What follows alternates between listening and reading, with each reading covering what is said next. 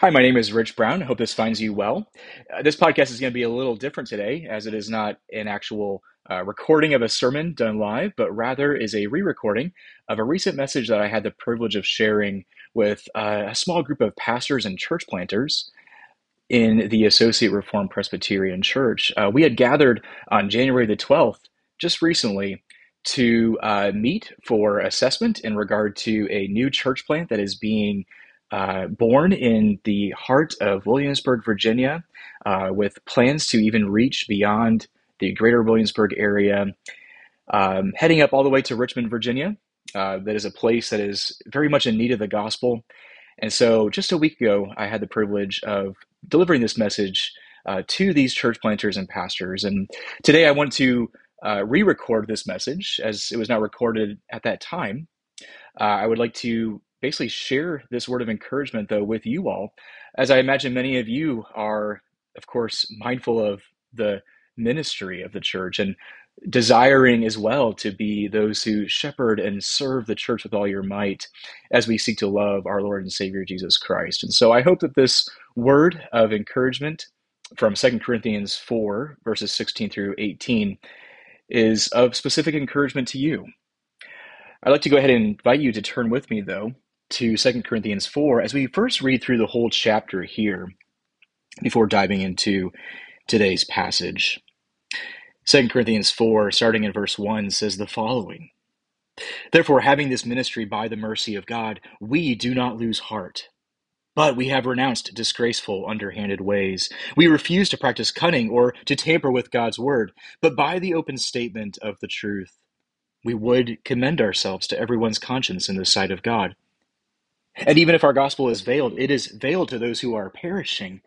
In their case, the God of this world has blinded the minds of the unbelievers to keep them from seeing the light of the gospel of the glory of Christ, who is the image of God.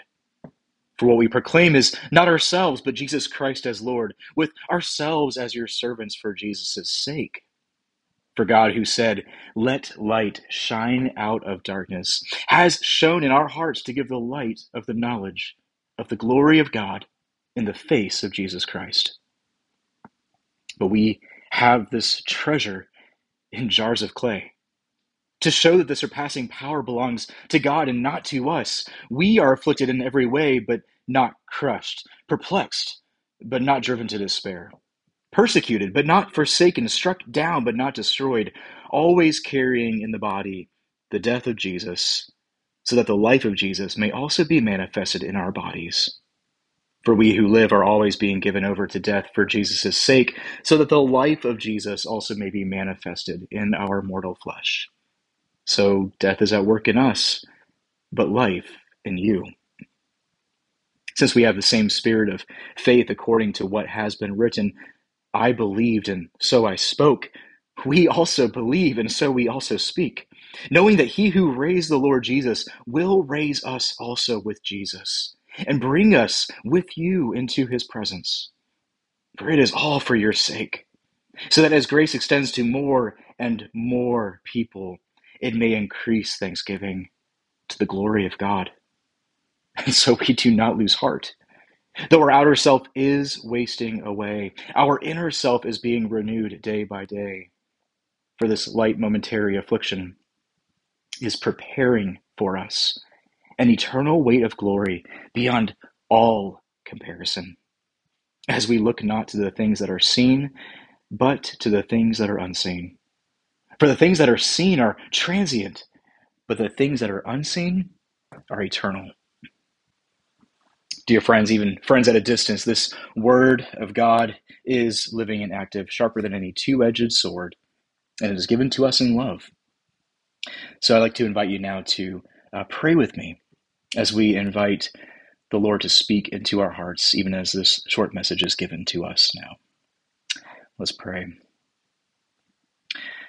Father in heaven, we thank you for this opportunity that we have to hear your word read over us. We ask, O God, that in this short time together, that we would, even at a distance, be blessed not just by the reading of your word, but also by the delivering of your word through this message. We ask, O God, that it would do a tremendous work in our hearts to spur us on in our own individual ministries, wherever we might be listening in from.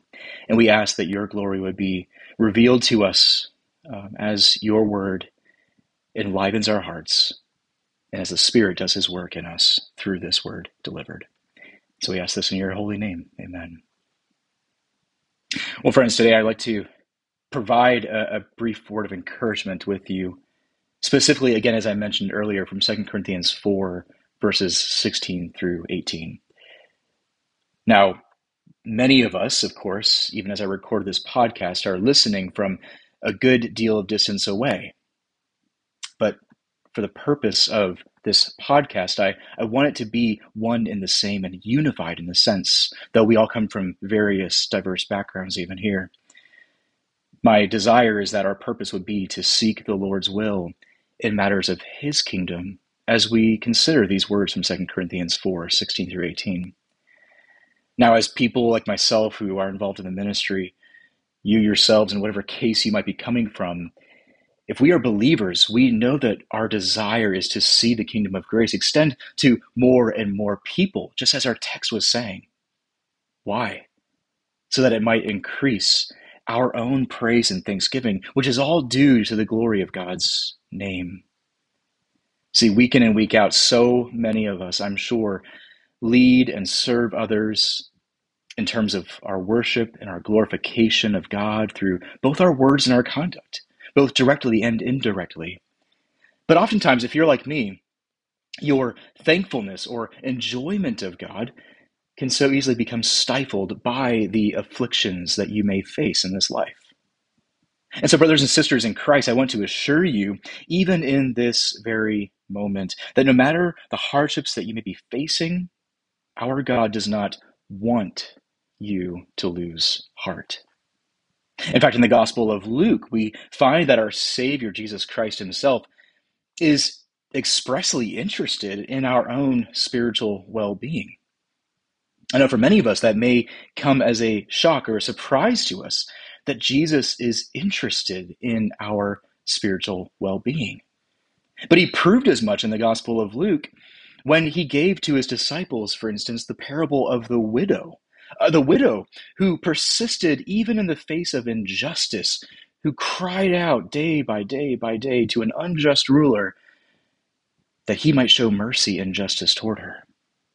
And Jesus gave the disciples this parable of the persistent widow so that they themselves, who followed him, would not lose heart, and that they would not live in a state of constant defeat and discouragement as he would eventually send them out to minister to those in their midst.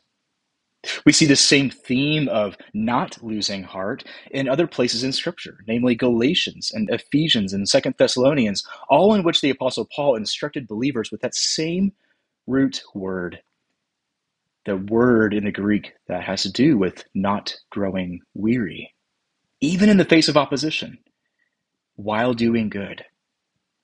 And here in 2 Corinthians 4, both in verse 1 and verse 16, we find that the only way that we can be men and women of God who do not lose heart is when we live in view of God's sovereignly administered, everyday new mercies.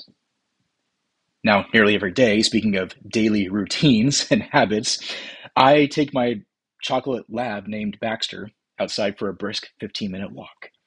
At this time of the year, it's very cold outside when he likes to go out there. But my dog lives for this moment. See, I end up working from the house most every day, and yet out of necessity, I'll normally have to crate him by the mid-afternoon, just so I'm able to be freed up from distractions and him constantly wanting my attention every few moments or so. Now, of course, when I began crating him around 2 p.m. or so, he used to absolutely hate being crated. He probably saw it as some kind of affliction or turmoil that I was putting him through, but nowadays he knows full well that his crating is only temporary. See, as soon as dusk arrives, his internal alarm clock seems to just go off. He becomes all fidgety right around me, and he excitedly begs me to take him outside and just run free and run loose. And of course, as his owner, it's a delight to do so. See, I personally get just as much enjoyment out of seeing my dog Baxter run free and chase balls and fetch huge sticks as much as he does doing those things himself. Friends, I believe that such is the case with our God, who is not just our Lord and our Master, but who calls us friends. And such is the case, especially with his mercy that he extends toward us through Christ. See, if you are in Christ, he delights in you. And he anticipates the day of his glory when our afflictions are gone, in which we will be free from the bondage of sin and all of those afflictions that we face more than we ourselves long for that day. And the proof of this is that he has given us a foretaste of this eternal glory well in advance, even here in our own passage. See, 2 Corinthians 4, verse 16 tells us that our outer self is indeed wasting away, but here is the key: our inner self is being renewed how often? Day by day. See, in other words, the gradual effects of sin upon our life do run deep. The stressors and the anxieties that we face in this life end up making their appearance in our own literal physical complexion in no time. We can see these things riddled all over our face. Our outward dispositions are even so easily determined by the things upon which our minds become fixated. When we are afflicted, we bear it in our own bodies.